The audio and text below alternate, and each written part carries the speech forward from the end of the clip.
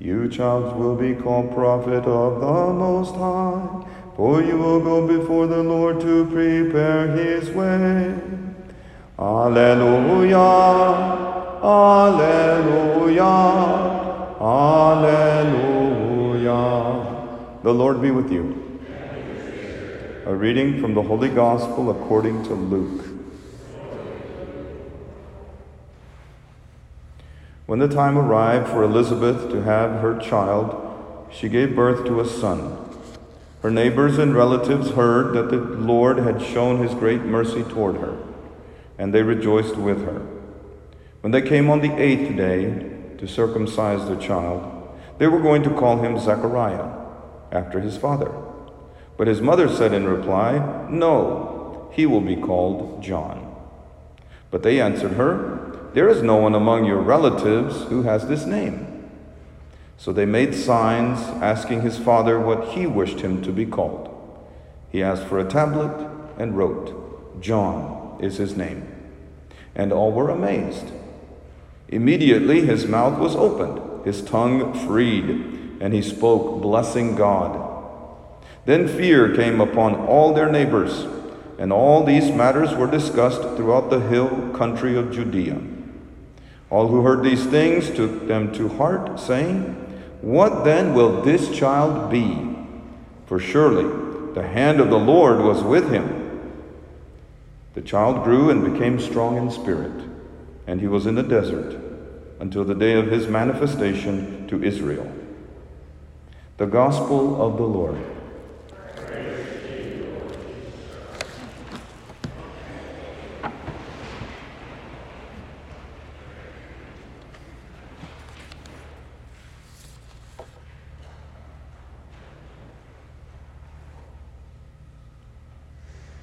One of the most important decisions a father and mother will make is the choice of their child's name. Why is that? Well, because children will carry on the family legacy, and their name will be forever attached to that legacy. The first time I learned that names carry the family reputation and legacy was when I watched Gilligan's Island. Do you remember that great TV show? One of the very wealthy characters was Thurston Howell III. He was the third generation of Thurstons to carry that name, and he did so with great pride and often quite a bit of arrogance, because he refused to work on the island like everyone else.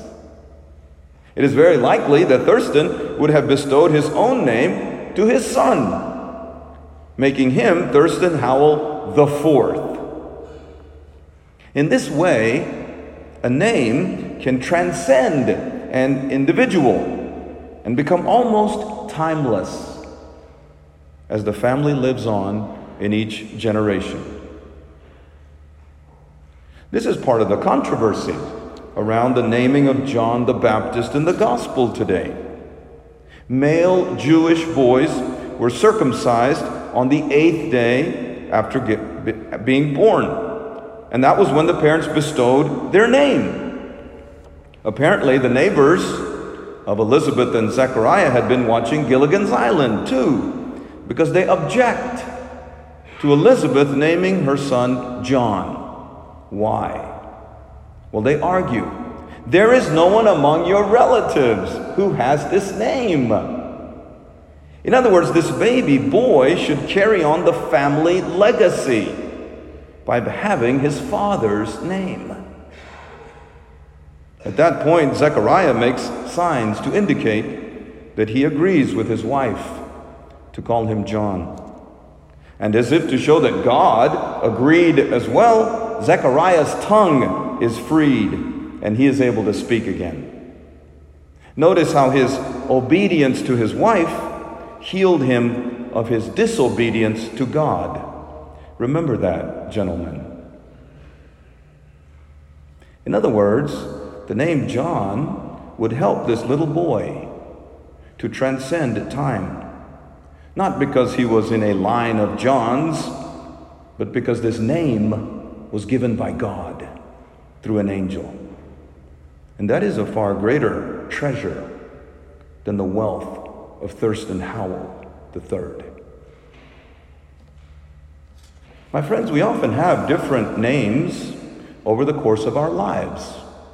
Besides the names that our parents pick for us with great tenderness and care, sometimes when a woman gets married, she begins to use her husband's last name.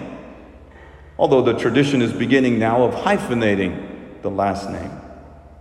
When a man or a woman joins a religious order to become a monk or a nun, they take a new name when they make their solemn final profession, like Sister Therese of the Child Jesus and the Holy Face, also known as the Little Flower. When a cardinal is elected as the Pope, he takes a new name, like John Paul II or Benedict XVI or Francis. Those were not their baptismal names. All these choices of names carry powerful significance and deep symbolism. They're not chosen lightly. They're trying to be like John the Baptist today and figure out, what would God name me? But did you know that besides all these earthly names you may carry, you will also be given a new name in heaven? We read in Revelation chapter 2, verse 17, "To the victor I shall give some of the hidden manna." That's referring to the Eucharist. "I shall also give a white stone, upon which is inscribed a new name." George MacDonald, the great Scottish Presbyterian minister who inspired C.S. Lewis, explained the significance of this stone and this name. He wrote in a sermon, "The giving of the white stone with the new name is the communication of what God thinks about the man to the man. It is the divine judgment." MacDonald continues, "The true name is one which expresses the character, the nature, the meaning of the person who bears it. It is the man's own symbol, the sign which belongs to him and to no one else." In other words, only when we get to heaven will we finally receive our real name, the name God has chosen for us, like John the Baptist's name was the one he had chosen for him. And only then will we know who we truly are. Until then, we remain a mystery to ourselves, no matter how many generations of sons are named Thurston Howell. Praise to be Jesus Christ.